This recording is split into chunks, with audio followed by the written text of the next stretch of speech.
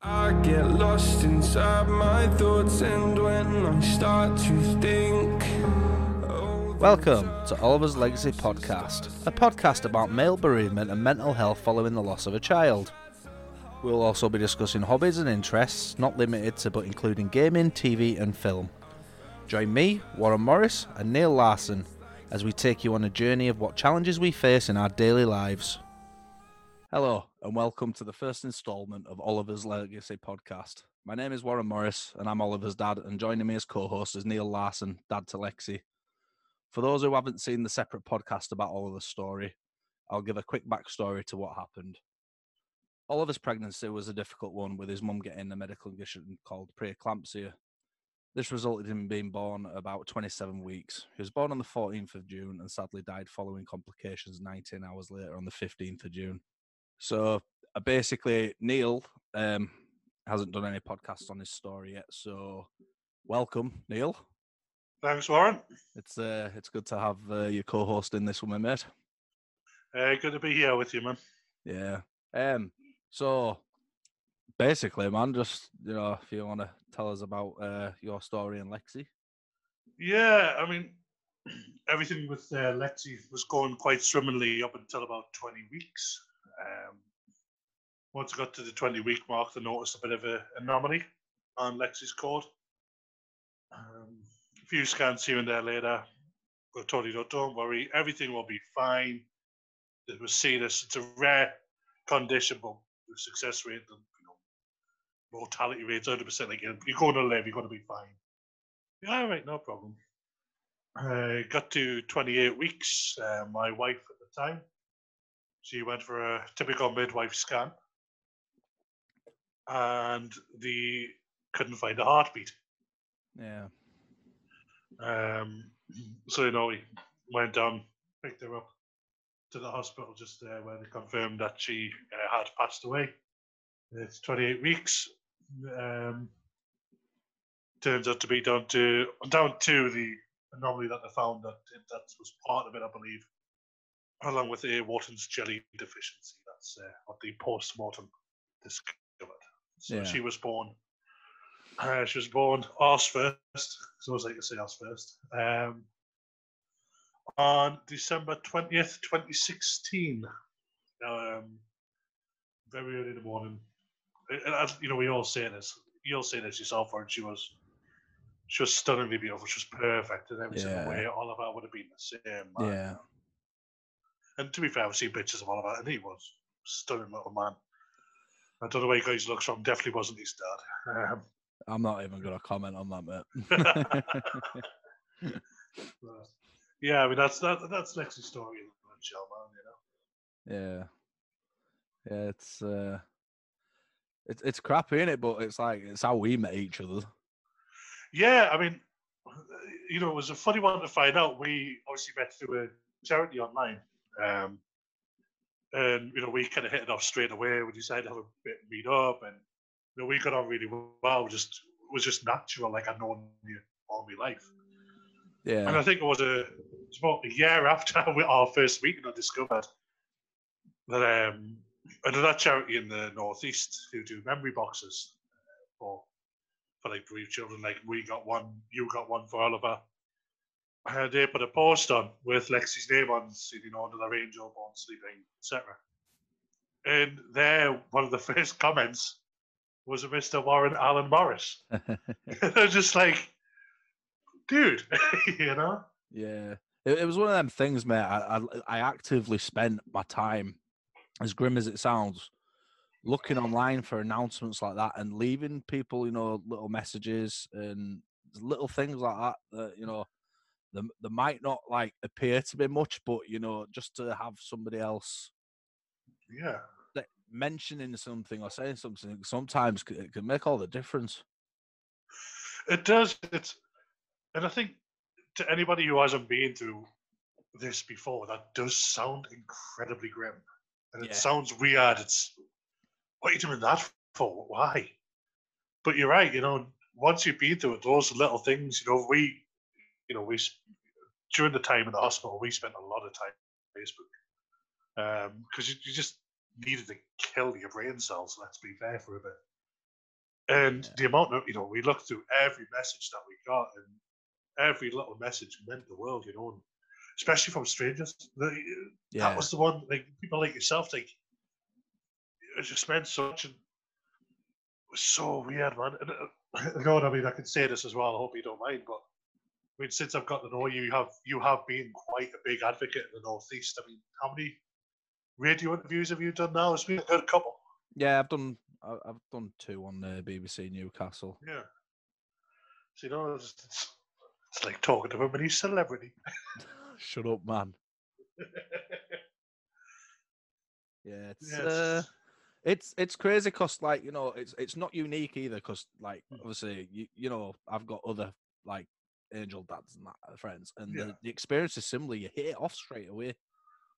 It's like you share something so grim, and something that is completely not natural in life at all, because no parent should ever bury the child. No, never know. But out of that just comes the most honest friendships. Yeah, because let's be fair, we don't hold back on anything. No, we don't. There's people I speak to. You can say anything, especially I think with angel dads as well. It's lads and lasses deal with things differently, and they always have to. I think you need the other angel dads around you. It's just you know what they're going through. They know what you're going through. Yeah. I mean, could you imagine saying to your mates, just in general, who haven't been through this, right? My heart right now is breaking. They're going to rip you, man. Let's be fair. That's what they'll do. Yeah. Because they don't understand it. They're like, well, just get over it. It's a death. I mean, I was quite fortunate with my group of friends because I'm quite selective with friends. Yeah. For a really good reason. It's because I've got, like, trust issues with people because people let you down. So thankfully, during all this, I don't think because I had my best friend and his wife actually turn up at the hospital to hold Oliver. Wow. One of Oliver's mum's friends turned up to do the same. It's like you never forget people like that. No, you're right. You don't. I mean, when Lexi was born, it was just me, my wife, and close family, like parents, etc. But one thing I always remember was the day we found out she died, 7 days prior. Sorry, might have been so many days prior. I cannot also remember. But my sister was there. My half sister. Yeah. And we aren't incredibly close. We're a bit closer now, but it's not your standard brother-sister relationship. It's my half-sister, we chat, we see each other, we do, etc. But she was there with her son-in-law. They were getting a scan. Yeah. And she found out Lexi died before I did. She was in the room. I was part of the car and having a cigarette. And she found out before I did, and she was amazing, man. Like, she ran in, like, every 10 minutes coming in to check on us, making sure we were okay, like, anything she could do for us. And there's like little things like that you do not forget. No, Especially, as you said with Oliver, there's those little things, like, you don't forget them. No, you don't. But yeah. I mean, like, do you ever get, like, anybody telling you, like, get over it or anything like that? Some of the stuff that I have read online that people have said to them. I think I read something the other day. Somebody had actually been told their daughter would be disappointed in the way that they were grieving. Yeah, I saw that. I think I saw the same page you did. That was horrible. It was just I couldn't.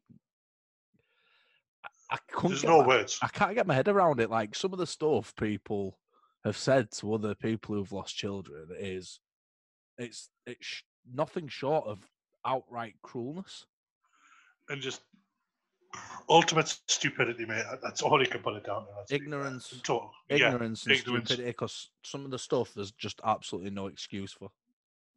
Totally agree. Right, so we're going to move on to the next section now, which we're going to talk about mental health following the loss of a child, which is, yeah, it's a fully loaded subject. Actually, I think we could talk about this for hours. Easily. So now that the introductions are out of the way, as I've said, there's one topic really close to my heart that I want to discuss, and that is the absolute mess your mental health is left in after you've lost a child. Oh, yeah. Which, I mean, even if you get the right support, I don't think there's any support on this world that will get rid of that mental scarring that's left over. Totally agree. I think the one thing that really opened my eyes was a few years ago, Paul, the former director at Daddies with Angels, he'd conducted a survey out of like 303 of the members. And I think the figures were around 80% had said that their mental health was fine before. And roughly the same, like afterwards, said it had just absolutely spiraled out of control. I think that's it. It's something like this. It's bound to. There's nothing. I mean, I've wrote blogs, like I say blogs, I think 3 or 4 on like the effects of the mental health afterwards. And I think out of all of them, my favourite one that I wrote was the Big Boys Don't Cry one, because it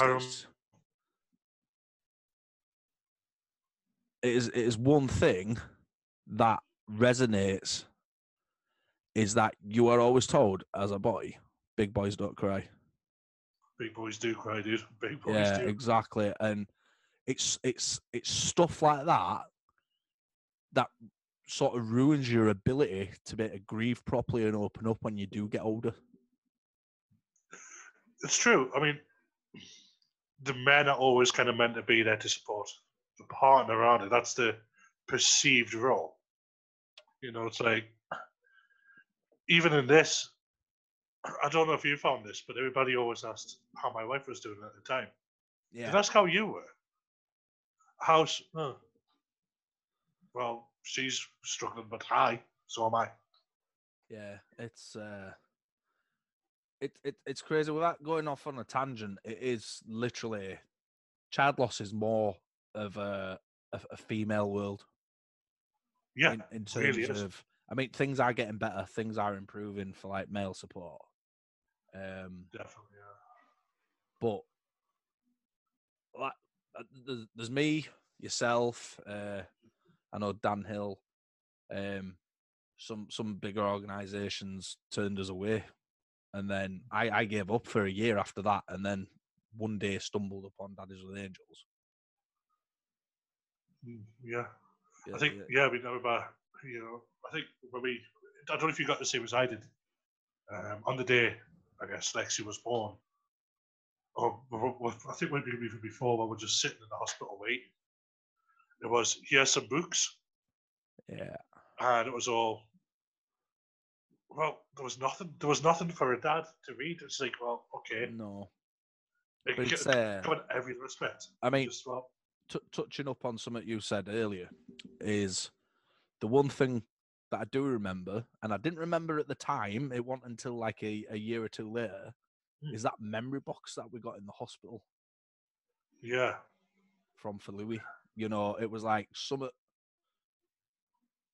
so simple. And I don't really want to call them simple, because them memory boxes are outright amazing. Oh, totally. But in the grand scheme of things, it's such a small thing to be given.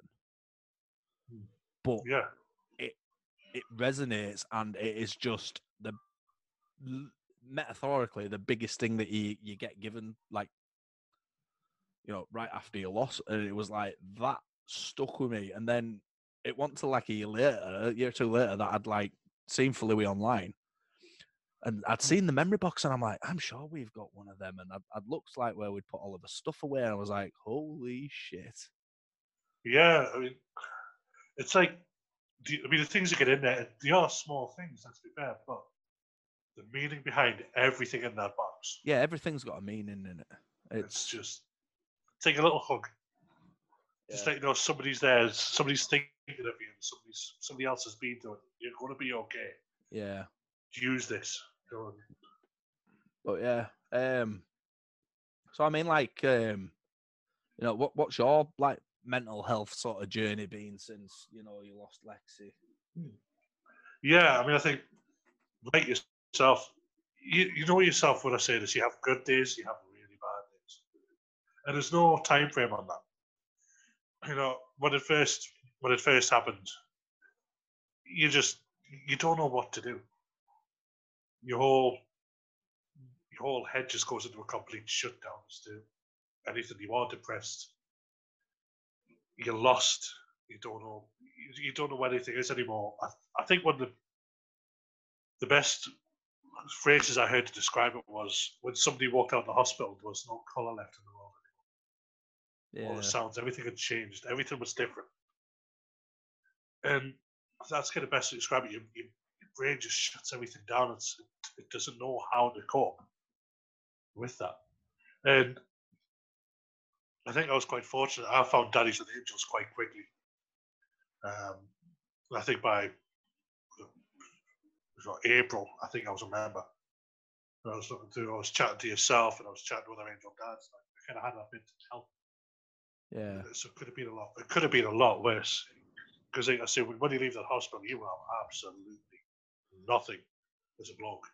yeah. Though It's crazy, isn't it? It's like looking back since Oliver died versus what I was like before. I don't even recognize myself. no, definitely not. You do become a new person. You It can goes literally so much. have. It's crazy. Like you literally have multiple weeks where and it sounds grim, but like your personal hygiene's levels just slip because you just can't be asked. Yeah, totally agree with you, man. Just sit there. You just want to get off the couch. You want to sit back and do. No, just even the most like simple task, and then obviously you tie all this in. Like obviously from my perspective, I've got obviously we were fortunate enough to have Evelyn, Oliver's sister, after but you throw in child loss and then a rainbow, and the concept of rainbows is a lot of people think having another child replaces your loss and makes things easier, and the only thing it does is distract you. And if anything, I think to make anniversaries harder as well. Because if you think Every milestone milestone that Evelyn hits, it's like what if? yeah, exactly. What would Oliver be doing now? Yeah, exactly. It's so when people say because we'll go back to like people saying stuff to like angel parents, when are you going to try again?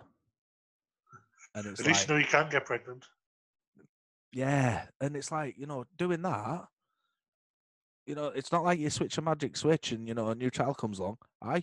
You get distracted. You don't forget about them. You get distracted because you've got a newborn. Yeah, definitely. And then you've got a 1-year-old, a 2-year-old. Evelyn's currently 5 and autistic, so you've got all that to throw into the mix. And it's like, how could any of that improve anything? Exactly. It compounds all the grief and makes it 10 times worse, in my opinion. I totally agree. The thing is, no matter what happens from that day that you walk out of the hospital, you are a new person. Yeah. There's no going back to the original you. They are as dead as well. They are gone. They will never come back. And all that happens is, yeah, okay, you have a rainbow, but it's still a rainbow, not to who you were. It's somebody who you are now. Yeah. It doesn't change. It affected my ability to be able to sort of bond with my daughter. Yeah, I can imagine. I think it took me. I mean, we've talked about this a great length. It took me at least a year. I'm not even ashamed to admit it. No, doesn't be ashamed of that. It's understandable. It took me a year to sort of bond with her because I was petrified something bad was going to happen. Yeah, and it's crazy because I remember like every single second of Evelyn's pregnancy as well. Oh, yeah. It was traumatizing, actually. I can only imagine, especially when you got up to that 27 weeks mark, what that must have been like, man. Jesus. Yeah, that destroyed me, mate. I'm not gonna lie, that ruined me. No, I mean, it's just. I mean, how you didn't just tell her that? It's like, get him out now. Just. Well, that's I beat her out. she was born a few weeks earlier than she should have been, but that's Yeah. basically how she was born because Evelyn's mum started, seeing the signs of the preeclampsia coming back. Yeah. Told the doctors that she wanted to have her delivered, and the doctors basically turned around and said, "Well, she'll be in intensive care if you do." Well, Right. there couldn't have been any more wrong if they tried, mate, because she was born and came straight out of the ward, and we were home 2 days later. Yeah, that's Evelyn for you, though. Yes, it is. Yeah, absolutely, mate. But it's just I think that's the thing. just leaves you a former shell, doesn't it, of who you used to be? Yeah, that's it. See, there's you things you used to find joy in, don't find joy in that anymore. No. So I remember for the rest of the time I was with my wife after the loss, we couldn't go to certain restaurants anymore. We couldn't go to certain places anymore, just because she couldn't cope with it. And obviously, don't get me wrong, I supported that. God, it was fine. Yeah. But just so many different things. It's like you just can't physically do it. Yeah. You're just not mentally strong enough to do it.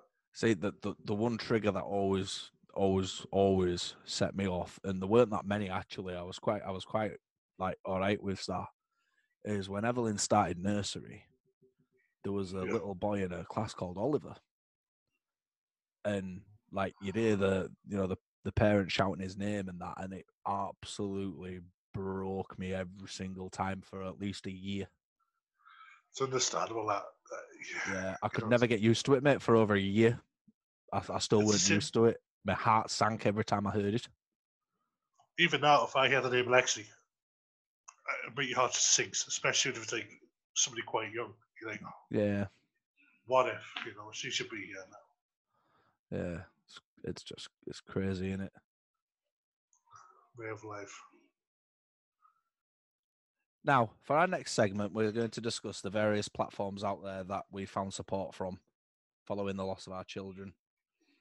So, I think the biggest one for me to talk about, obviously, is going to be Daddies with Angels. Yeah.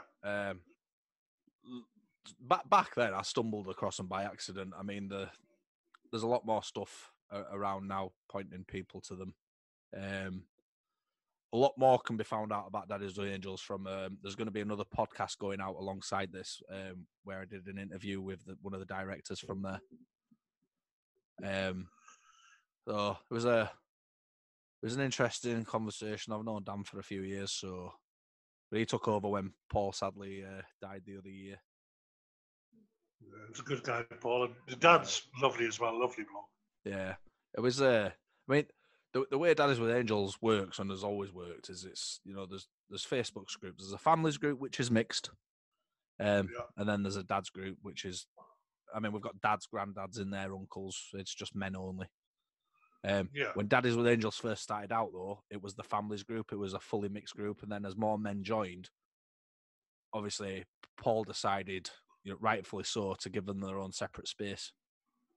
Of course. Yeah, I think it's needed. Let's be fair, isn't it? Men can talk to other men about child loss. They struggle to talk to their own partners about it, though. Yeah, that's the problem, I think. Yeah, but they've won several awards. It's not about the awards; it never has been, but the recognition of everybody's hard work, because it is staffed fully by volunteers, no wages, nothing.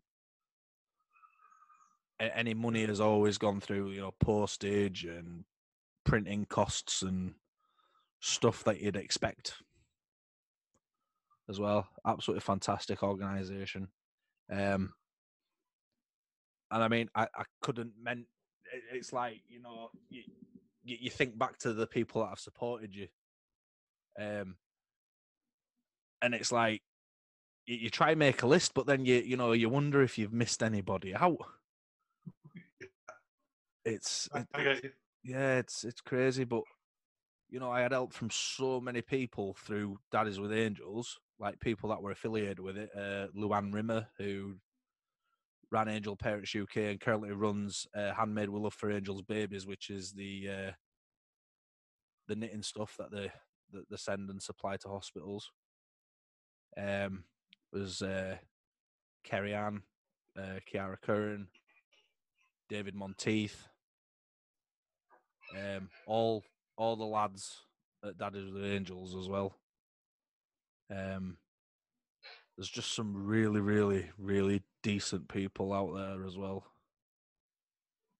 And I've probably missed one or two people, but it's like it's so hard to remember everybody. I think that's it. Daddy's with Angels, it is a huge group now. It is quite large. Yeah. In comparison to the people that do help, they're always there. And it's crazy though, because like one person besides yourself that I'd class as a really close friend is Jamie. Yeah, I met him through Daddy's with Angels, and we hit it off as friends because both our Angels were called Oliver. Yeah, and it's those small things, though, isn't it? You know what a strange thing to connect over, though. And Jamie's a lovely guy. I've spoken to Jamie a couple of times on messages and stuff like that. Yeah. Well, I think Jamie's on about wanting to come on and tell his Oliver story at some point as well, which will be great. Oh, God. That'll be a long one. Aye, it can. It's a bit like Dan, can talk for England. Yeah. But no, I mean, the thing is, you meet some great people through Daddy's with Angels. So, like I say, I found you guys and a few months after Lexi, and see, that's how we hit it off. We become friends through that. And speaking to Paul, and I know you got to meet him, and I never got to meet the man, but was always planned to. Through message, I would always have a bit of a chat, bit of banter. Yeah. It was a great organisation. I mean, I did leave for a while, and I think a lot of people kind of left the same time as me because Paul meant so much to everybody there. Yeah, you may not meet the guy, you never met him, but you knew him. He had it was nuts. I volunteered for Daddy's with Angels as like the main graphics designer and some other stuff on the side, and I only ever actually met Paul in person once. But when he turned up at my house, it was like speaking to an old friend. Yeah, I can imagine. Yeah, and he was that kind of guy. The sad reality is, like, before he found out he was sick, I was already planning on like stepping down for a while because I had a lot going on in my personal life and everything was getting on top of me. Then obviously he got really, really ill, and I kind of had to put that on hold. And then, sadly after he died and that, I kind of just hit the deck, and I was like, I've got to step away from stuff. And I think I stepped away properly from child loss stuff for about a year.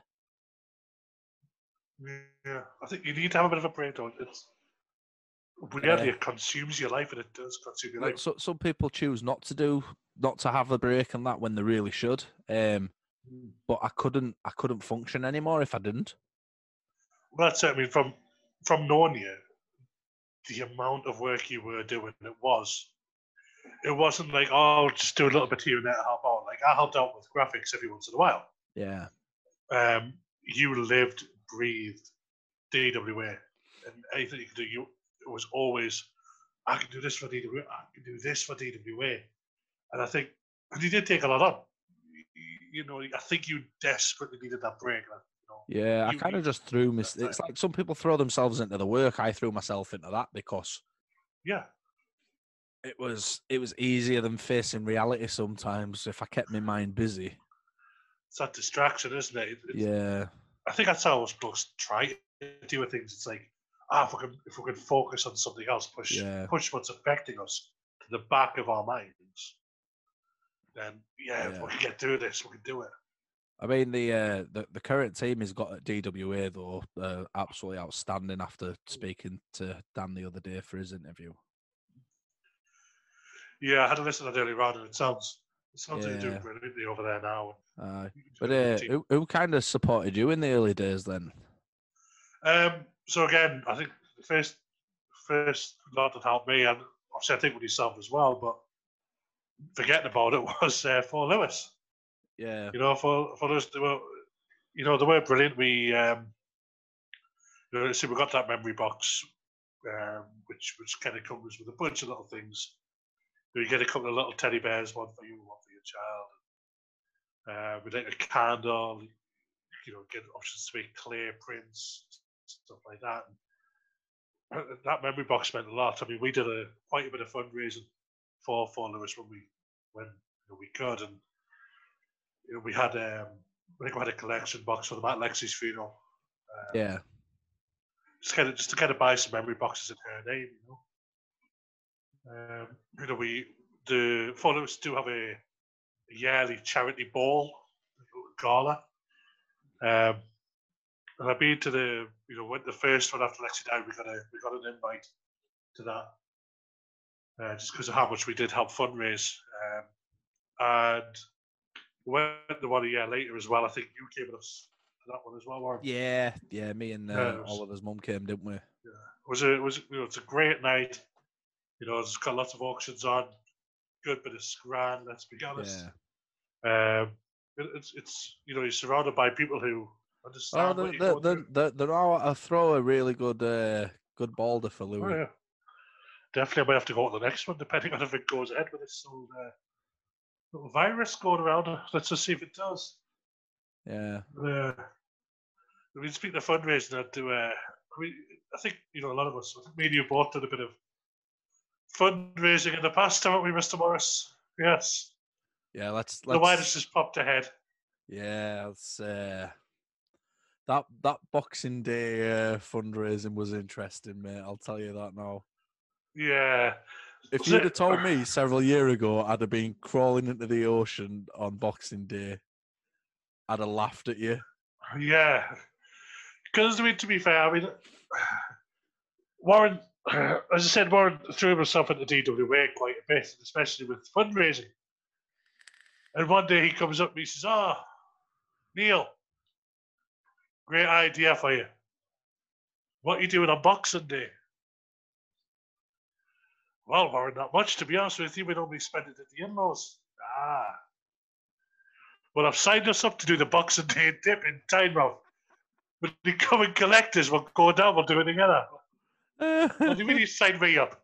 It's like, well, yeah, we'll both do it. You just run it in the ocean. It's only going to be freezing cold. You'll be fine. I was off for a week after that one, Warren. But the thing is, so that was a big bonding experience. Good laugh. I really enjoyed it. There's actually video evidence and photographic evidence out there as well of it. Yeah, well, might put that in the description. We'll see what happens. Coming from somebody who suffers with Raynaud's, who really has bad blood circulation, and I get numb fast. It took me all day to reheat back up, mate. Yeah, man. I mean, do you know somebody actually took seriously ill that year? Yeah. With pneumonia. It's yeah. I'm not surprised. I am genuinely amazed I'm still alive, if I'm honest with you, because I thought that was me done that day. Yeah, I mean, it was fun. Don't get me wrong, it was a good laugh. It's one of those things. I think that's what fundraising gets, yeah, you're doing something a bit painful, I guess, with this we are. See, it's a bit embarrassing. That day, the moment I realised I'd absolutely screwed up was when the water got to my knees and I couldn't feel my feet anymore. Yeah, I noticed a bit before that when we were running around in a circle pretending to be reindeer. I think that's what I noticed. I forgot about that bit. So hang on, something's not right. Yeah, it's a bit cold. Let me shorts. My t-shirt. Actually, I've still got the t-shirt. I remember you went hardcore. You went hardcore, mate, because I turned up in a pair of scuba trunks, didn't I? Yeah, you did scuba trunks. I just ended up in swimming shorts to try insulate myself a little bit. You want to do it properly. Yeah. You see somebody there, some people there just wearing Speedos. You're like, hang on a sec. Yeah, like the fancy dress, the Speedos and everything else. But yeah. No, it's something I'll look back on and remember, though, because it was actually really fun. Oh, it was really fun. It's something I'll definitely never forget. I guarantee you that. It was, yeah. And it was worth it. Yeah, we can always do it again this year. I might be busy, man. I've got a feeling there. Me too, maybe. Yeah, I've got a feeling I might be elsewhere.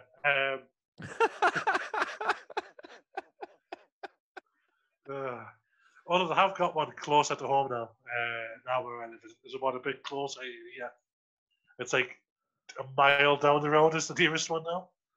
I just turn up at your house with a hose pipe, mate, and just like hose you down. That would be better. That would have been so much better. Yeah. So is the you've mentioned obviously for Louis and that Yeah. was there any other groups or people out there that helped you? I'll be more honest. It's a more recent one than one in the past. Was Teardrop. Yeah. Now they are a Sands affiliated group, I believe, but they are just the volunteers. And they are fantastic. At what they Yeah. do. Based solely in the northeast, but they have 2 monthly groups. One in Ashington and one in North Shields. And it was I'll be honest, it was around the time when my wife left. It kind of go a bit back to mental health here a bit as well. Like that brought everything flooding back. Yeah. It's like it's a bit more fresh again, and I needed that support. And I don't it's one of those ones I think I needed more person-to-person support. I know like you had a lot going on at that time, so I didn't want to bother you.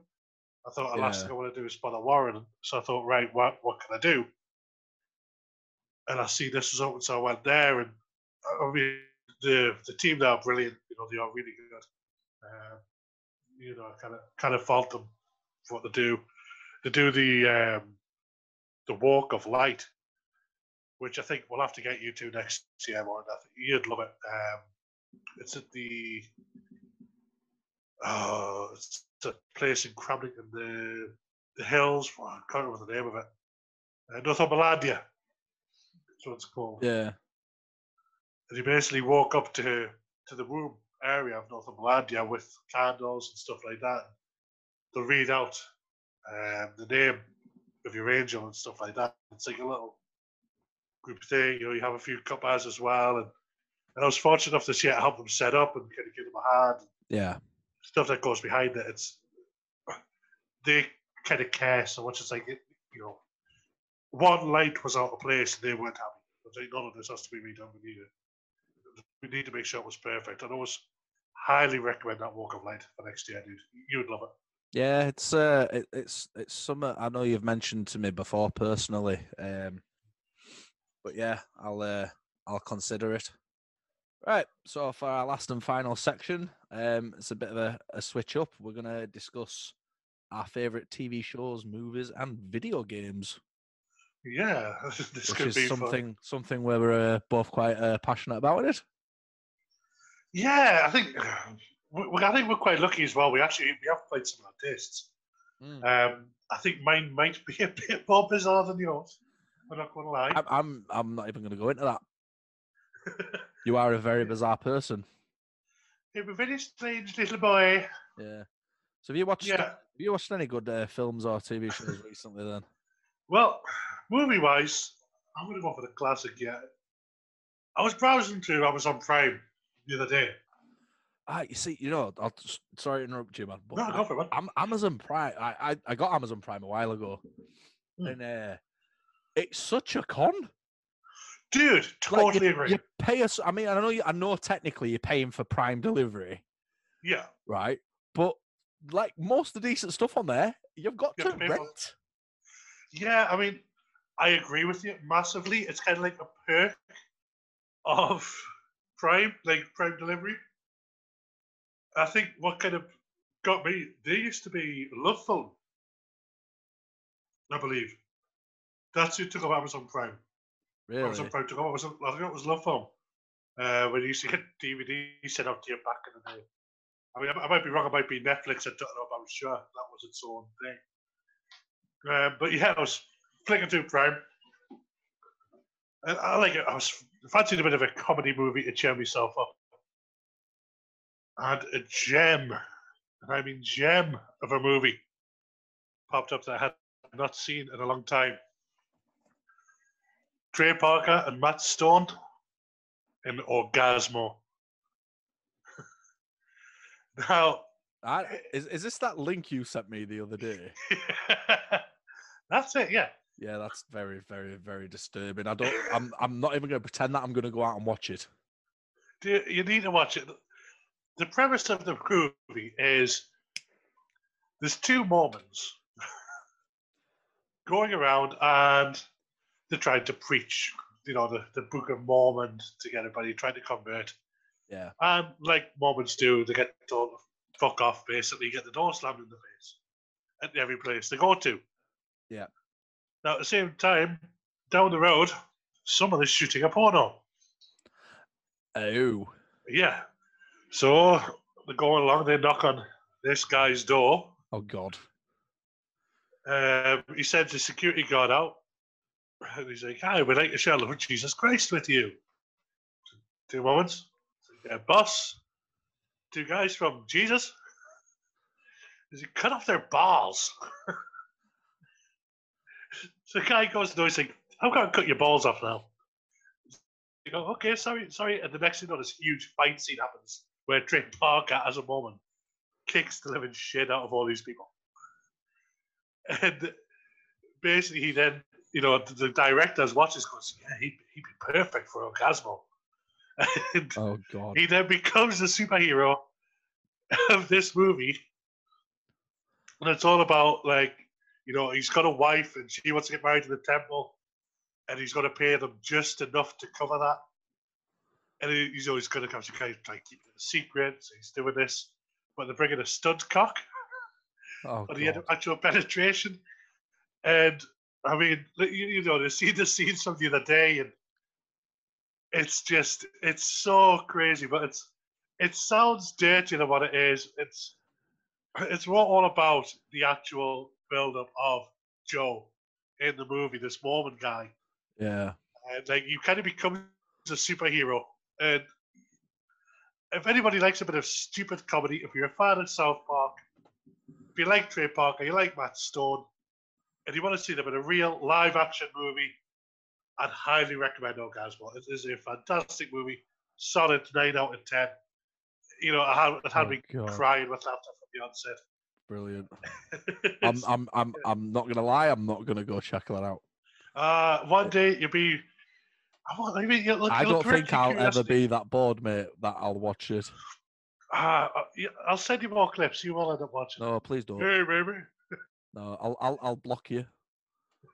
I don't know how. Until the next podcast. Yeah, till like the day before the next podcast when I need you. How about you, dude? What you been watching? I've watched quite a few stuff recently, man. So I watched Divergent like last year. All right, yeah. And I rewatched that, and then somebody had informed me that there's 2 more. There's Insurgent, and then do you know something? That's really bad. That the last one slipped my mind. It begins with an A. Assertion. It's something like that, actually. It really is. But yeah, the kind of on the same sort of track as do you know, my mind's gone blank. No. I'm rubbish at this, aren't I? Yeah, dude. This is your idea. I know. This is terrible. What's the? This is no good.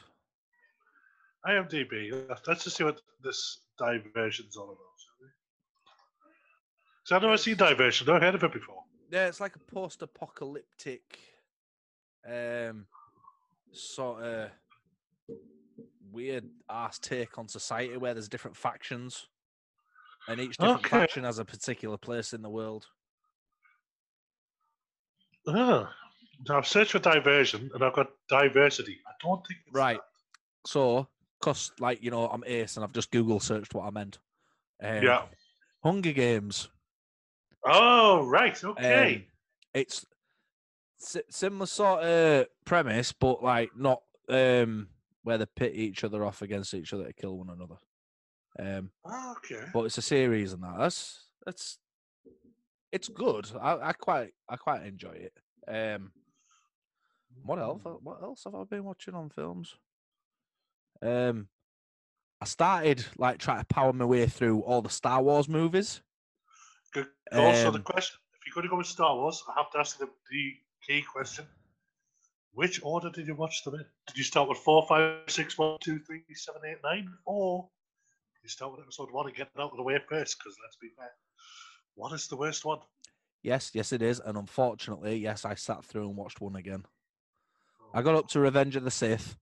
I now need to go watch. I believe it's Rogue One and then Solo. Yeah, that's right. Yeah. And then I need to watch the original 3. Oh, And yeah, man. I've only seen 1 out of the 3 new ones.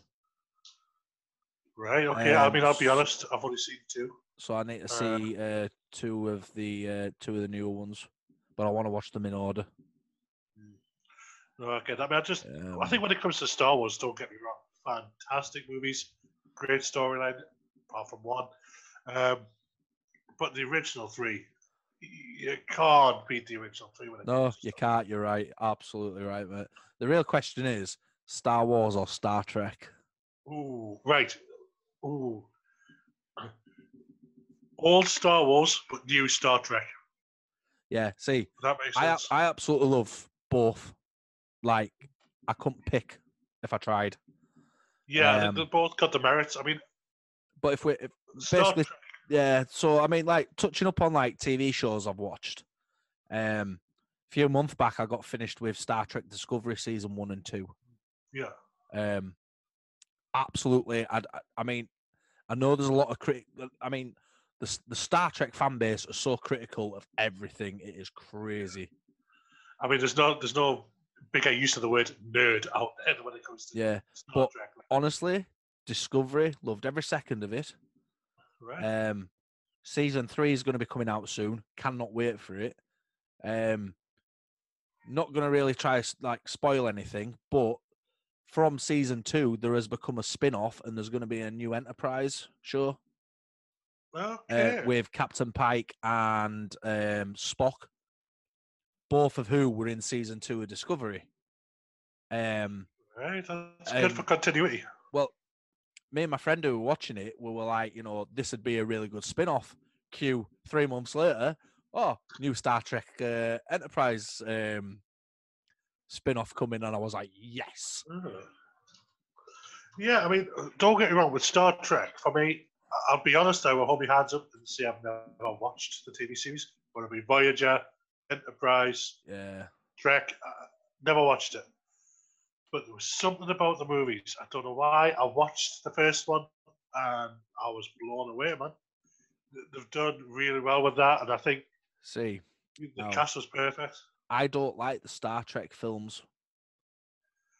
Is it even the new ones? I mean, I like the new ones. The last new one, quite liked it.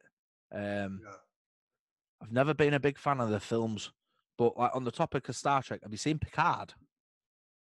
Yeah, actually, I do fancy seeing that, to be honest. So I've watched all that, mate, and it is absolutely amazing.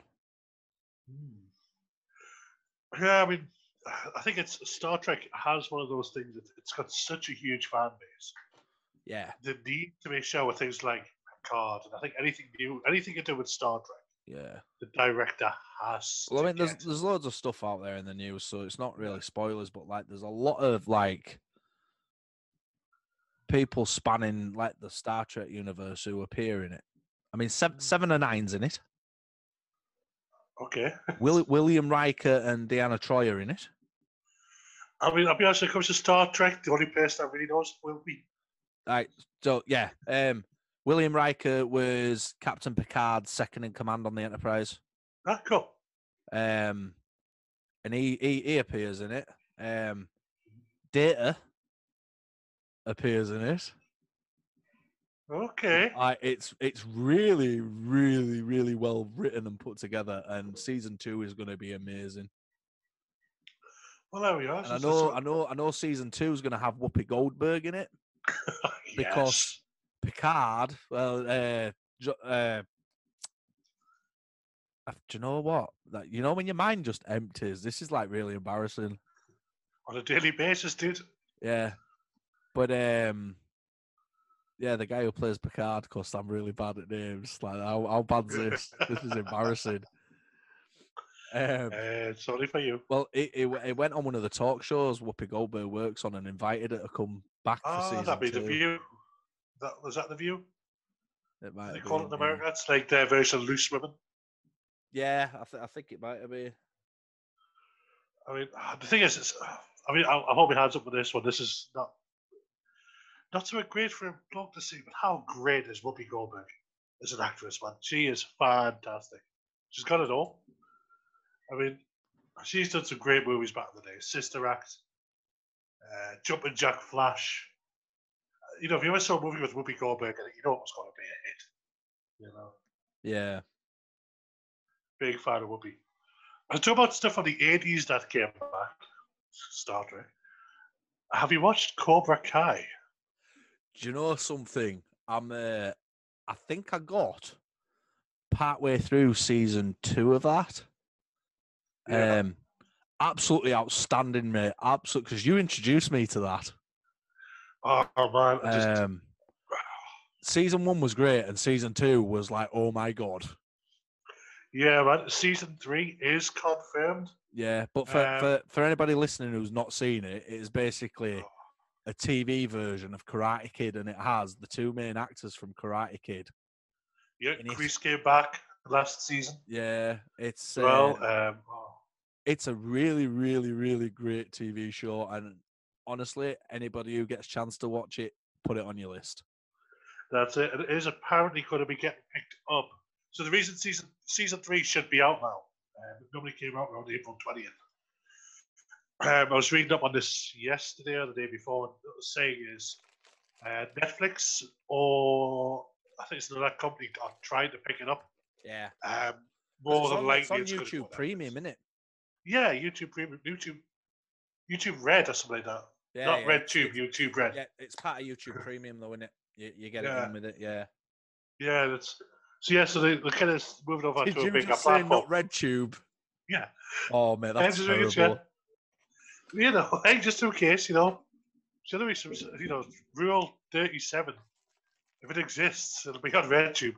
Yeah, fair point. Like, so no, I mean, it's a fantastic TV show.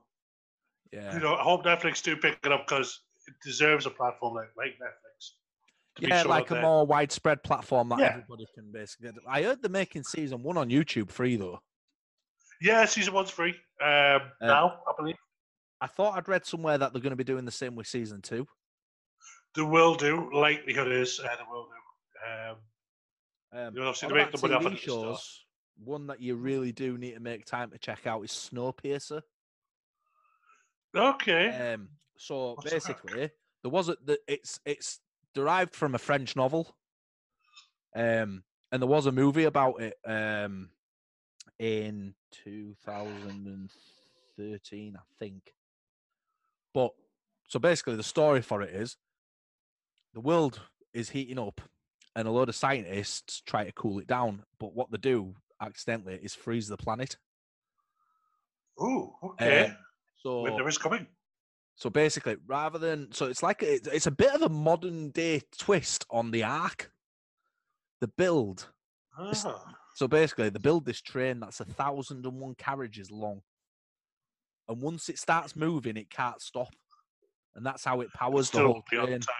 Yeah.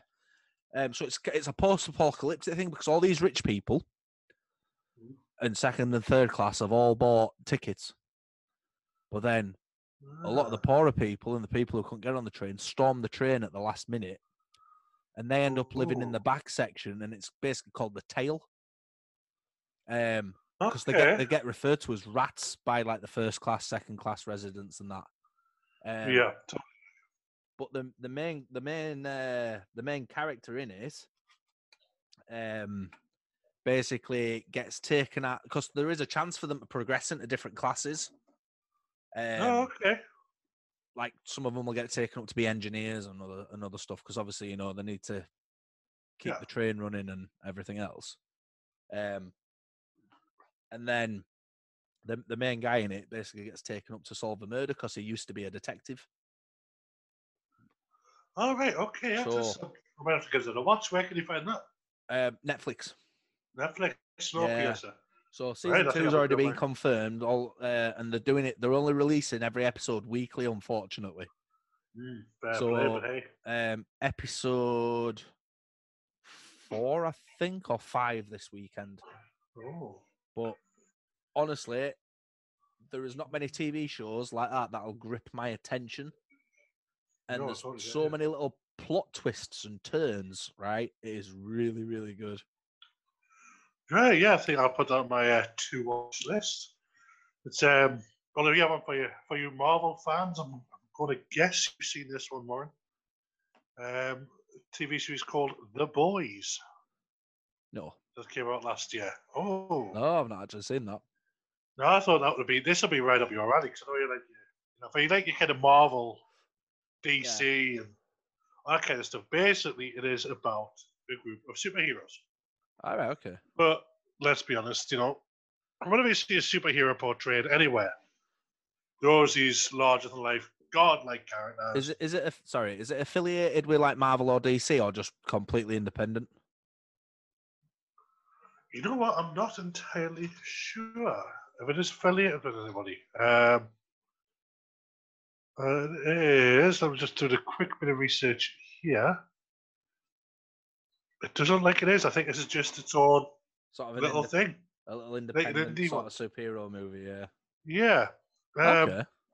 But basically, I mean, the premise, if you look on Wikipedia, it's quite basic. It's an American superhero web television series based on. Oh, there you go. It's actually based on the comic book of the same name. Okay, which is there must be a comic book called The Boys by Garth Ennis and Derek Robertson. I feel the name. Basically, it's a group of superheroes who, let's be fair, are quite flawed. You kind of got this guy who's like the fastest guy in the world. And this kind of the opening scene is, typical, this kid who's talking to his girlfriend, chatting on in his job, and he's basically about to propose to her. They go outside, he gets down on one knee, he's got a hold of her hand, and this fast guy's basically running. Yeah. And he doesn't see her, and he runs right through her.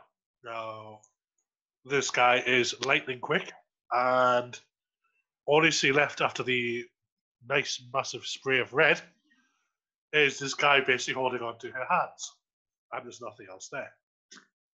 So this guy takes revenge.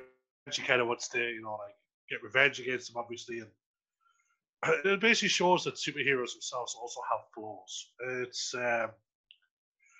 It's a really good series. It just kind of shows like how things build up, and I guess if there was kind of sort of like politics in being a superhero, how that could come to light. Yeah. It's well worth a watch. It is a web-based series. It is on Amazon Prime at the moment. All right. It has been renewed for season 2 as well. And yeah, it's again, it'll make you laugh, it'll make you cry. It's a great movie, TV series even. It actually has Simon Pegg in it as well. For a little bit, again, he plays a great little character. I absolutely love Simon Pegg. I could talk for hours about his films. Couldn't we all? I think we'll definitely get a Pegg one of the next couple of podcasts. Yeah. So many of his movies just side splitting comedy. He's a great actor. Yeah. I think for this, if we're going to go on anything with that, I think we should do a bit of a comparison, Warren. What do you reckon? Right, go on. I'm up for this. We're all up for this one. So, speaking of superheroes and comic books, yes, a great movie back in the 80s, just screams 80s at you, is Judge Dredd. Yep. Starring like Sylvester Stallone, compared to the remake of Dredd. Now, that's it. You see, the two. I mean, both, in my opinion, fantastic movies. Stallone, his was really, his version of Dredd was quite good. But then Carl Urban, he played such a different character, which I'm not a big reader. I am torn genuinely over this, right? Because I love Stallone. Yeah. Love every movie he does. I think he's brilliant. I mean, Rocky alone, mate, I could talk for hours about the Rocky films. We'll come to that later on, I think, yeah. Dredd. The original Judge Dredd, brilliant movie in its own right. I mean... The second one I thought was a lot darker. Yeah, And I for definitely me- agree. For me, I kind of side with that version for the grittiness. Yeah, I get that. And another sort of film to compare it with would be RoboCop and the new one. Now, I'll be honest, I never saw the new RoboCop. So not many people actually did like the new RoboCop film, but I mean, I all the think old ones. it's as brutal because the old ones are brutal. Oh, yeah. I and had nightmares over the second one. So the new one's kind of a different take on it. Right. And basically plotted through it. They basically have this news anchor on the news who keeps like telling these stories about stuff, and it's Samuel L. Jackson, and he plays I mean, anybody who ever sees Samuel L. Jackson in anything knows how much of a kooky bastard he is. Oh, yeah. He is. I mean, how many times did you say motherfucker? Let's be fair. Did you say motherfucker? I think. Do you know something? I think he does towards like the end. He has to. It's a rule. But honestly, mate, I mean, the only film like I didn't like Snakes on a Plane with Samuel L. Jackson. To be fair, I kind of stayed away from that one because you knew it wasn't going to be good. Nah, but no, it's kind of a little side part for him in this film, and is really it just makes the movie, mate. But like, it's a lot more like tech sided, I'd say, is this RoboCop than the originals, simply because you know how far technology's come on. Oh yeah. And it's made for a modern audience. Well, yeah, but I think one thing can we just appreciate how fantastic the CGI was on the original RoboCop. Let's be fair, I mean, that wasn't. And I did a few months ago. I watched all the RoboCop films again, including the new one. It holds up to this day. The RoboCop movies still hold water. Yeah. Like, there's not many movies you can say that. No, Terminator 2. So there's films out there, mate, right, that I could still happily watch now. You know, the first few Terminator films, because like the last few have been garbage. Let's in my not talk opinion. about that. Let's not even. No. You know, any of the Batman movies, they held up the test of time as well. And don't get me wrong, this is a popular opinion, but I wasn't a big fan of Bale. This Batman, I don't know what it was. Me and you might have to fall out after this podcast, sir. Don't get me wrong. It's just. So, like, for me, right? Yeah. I preferred the grittiness of Bale. Yeah. But I also liked Keaton. Yeah, I agree. And I find it hard to choose between the two. However, I mean, as much as people hated Val Kilmer and George Clooney, I would rather watch them two than, you know who I'm going to say, don't you? Affleck? I swear to God, yeah, Affleck, mate. Oh my God, that man vowed to never step foot in another superhero film. And look what he did. It was terrible. Absolutely terrible. I mean, I watched Justice League film the other night. I'm not a massive DC fan. Don't get me wrong. No, I'm not Marvel. Superman and Batman, yeah. All the rest of it, mate, not really interested in it, to be honest. I can get away with Green Lantern at a push. Green Lantern, sorry, Green Arrow. Oh, yeah. And that Flash. Was Marvel, wasn't it? But the problem for me, mate, is like, you know, it's the production quality for me. The Marvel Universe films, right, are like the production quality on them is amazing. And then DC just seem to let themselves down. Yeah, I'd agree. You know, it's when you look at a Marvel movie, you know you're going to get greatness. Yeah. I mean, with Marvel, and again, I'll say this as well. Again, I hold very unpopular opinions. I still think that was it Endgame the second last one, or was the second to last one? The Avengers. Was it? Was it Endgame or the other one? I swear to God, my mind. Infinity War. What do you Infinity mean? War, yeah. Yeah, that was it. And I'm going to be honest, personally, I still think that was overrated. And also, speaking of Batman, I'm sure who the next Batman's going to be. Robert Pattinson of Twilight fame.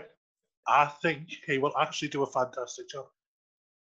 Yeah, so like some of the because there's not been a lot published about it, No, very little. but from what I understand, it's quite like an old school looking Batman suit as well. And the thing is, Robert Pattinson, I say everybody, he's done it to himself. You have certain movies, like actors who are typecast, like, Robert Pattinson will always be the sparkly vampire. Yeah. Daniel Radcliffe will always be Harry Potter, and Yeah. Sheldon Cooper will be the same. I always get concerned like when major movies announce certain actors for films, and it's like just no. But then if you look at Dark Knight, who would have ever thought Heath Ledger could have done a job like that? See, if we're gonna discuss him, and let's go down the Joker route. I am extremely torn with Joker actors, right? Now, right, okay. Ledger, right? Absolutely amazing. I mean, that he bloke blew that role away. Firing into the role, it ended up killing him. Literally, yeah. I mean, he was amazing. His portrayal of the Joker, the madness, like that was. I'll be honest. I say I'm not a big comic book fan, but it was the first time I really got engrossed by the super villain character. I was like, oh, hello, he's got something there. He drew you in. You had no choice but to be pulled in. He was amazing. He just blew that movie out the water for me. He was the best actor in that film. Yeah, it's a weird. See, the one thing, right? I'll be honest. I've never seen Suicide Squad. No, yeah. And Jared Leto as Joker. I've not heard many good things about him, to be honest. I'd probably have to watch because I know it's hard to compare them because they're all different versions of the Joker taken from different sections of like the comics. Yeah. But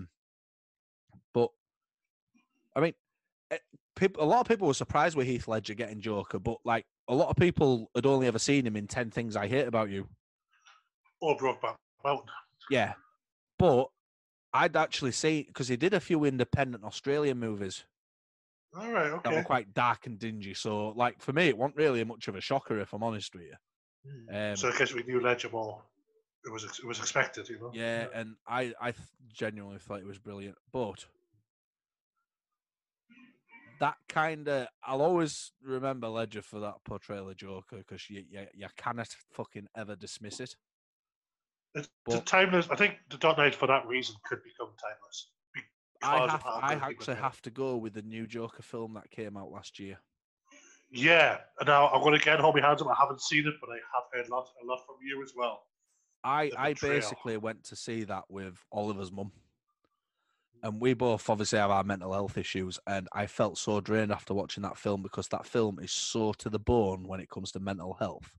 Oh, yeah. It makes you realise how much the society fails people with mental health. I think, yeah. But, yeah.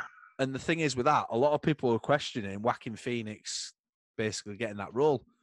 But that man is like such an underrated actor. It is unbelievable.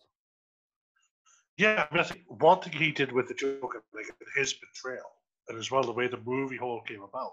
Yeah. I mean, let's be fair. You look at things like even in The Dark Knight, it's semi-plausible. Yeah. You know, it's you look at something. Let's be fair. I mean, it's never.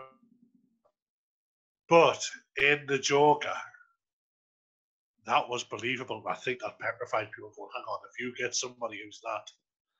It was messed up in the head. I mean, obviously, it was penned as like an origin story. Yeah.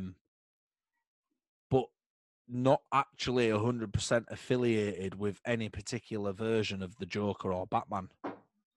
The only one thing that kind of sticks true in it is there is the portrayal in there of, you know, Batman's parents dying. Yeah.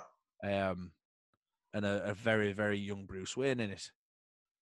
But that's literally the only sort of reference to sort of Batman that's in there. But what the film does, the film has you questioning, you know, how people with mental health are treated. But then it has you wondering, you know, is this version of the Joker the actual Joker that features in Batman at some point? Or is this, you know, is this some guy just, you know, going a bit doolally tap? Yeah. Is he really locked in an insane asylum all along? Because, you know, towards like the end of the film, there's multiple people wearing clown masks and that, and it's like, you know, was Joker sort of an idea rather than a person? Okay, yeah. And it proper screws with your head, mate. Like the entire film has you questioning everything. Well, I think the other thing is, I mean, again, I'm coming at a point of ignorance of not seeing the movie, but from what people said to me, it kind of shows you as well. Like, if you look at the Joker, he kind of comes from tragedy. But then you look at Bruce Wayne, who also comes from tragedy. And I guess it can show you that with these issues, you know, whichever way you deal with tragedy, you could go one of two ways.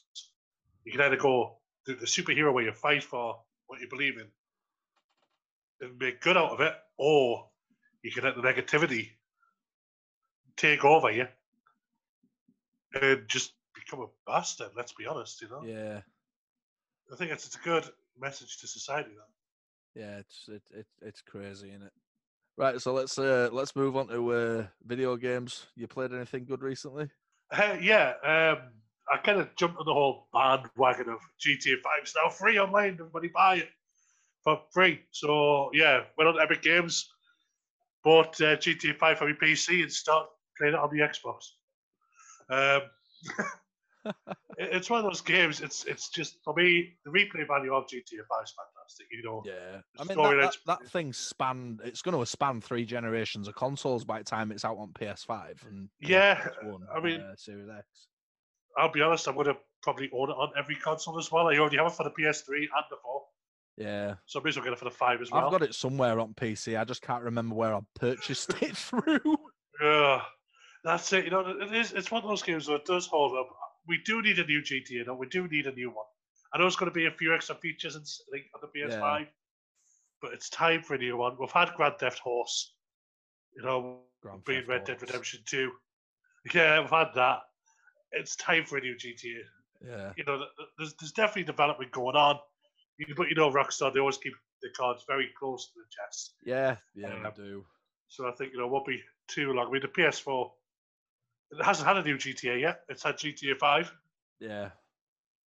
Again. It's time for GTA 6. It's time. Well, I think, hang on, it's technically been out on the PS4 twice because it's got the PS4 version and then you've got the PS4 Pro version. Yeah, which fair play. is basically, I mean, the PS4 Pro version's a toned down version of the PC version. Yeah. And then the PS5 version is going to basically be the PC version. PC version. Yeah. Yeah. Well, welcome to Max Graphics, everybody. Hey. We've been expecting you for several years. Well, it was like The Sims, wasn't it, back in the day? Like, they made The Sims, then they made about 1 million different expansions, and you bought them. I tell you something, mate. That is a right money racket. Oh, I tell you, you bought them. I bought them. I bought every expansion back. 20 quid a pop. I kid you not. There is a game on Steam. It's a train simulator game, and if you were to buy all the add-ons for it, yeah, you're talking double. You're talking 4 figures. Wow. I mean, I think that's it. I mean, I thought, speaking of Steam and great games that are coming out again soon, can I make just a quick mention of the Command & Conquer games that are being remastered? Oh, coming out later this year. Oh, that's my childhood in a box, that one. It's out. Cannot wait. Is it out? Yeah, it's out, mate. Oh, that's my bank balance going out tonight. Yeah, that was my childhood. Red Alert was amazing. Yeah. You know, I know you feel the same way about that. See, basically, I've had a quick blast on the remaster, and it's good because it starts out in normal mode like the original, and you hit spacebar and you get the nice new graphics, and you've got a choice between the original soundtrack and a new version. Ooh, you see. Yeah. That's it. It was You're one of those playing with the nice classics. new shiny graphics, and the old audio is the way I do it.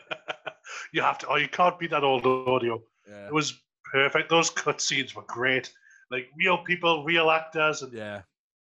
telling you to bomb on a place. Yeah. Oh, it was But yeah, fantastic. I've been playing several games recently. I can't seem to like just sit on one. Yeah. So you've got. I won't go into them too much because like people can just look up online. But Death Stranding on the PS4, made by Hideo Kojima, absolutely amazing game. Amazing game developer as well. That guy. What do you do with Metal Gear? Yeah, I know. Then I picked up a game called Days Gone. It's a zombie survival game. It's great. Absolutely amazing. Basically, a larger scaled version of the Xbox's zombie game, which is Dead Rising. No, State of Decay 1 and 2. Oh, State of Decay. Okay. These are more like open world community builder sort of games, whereas like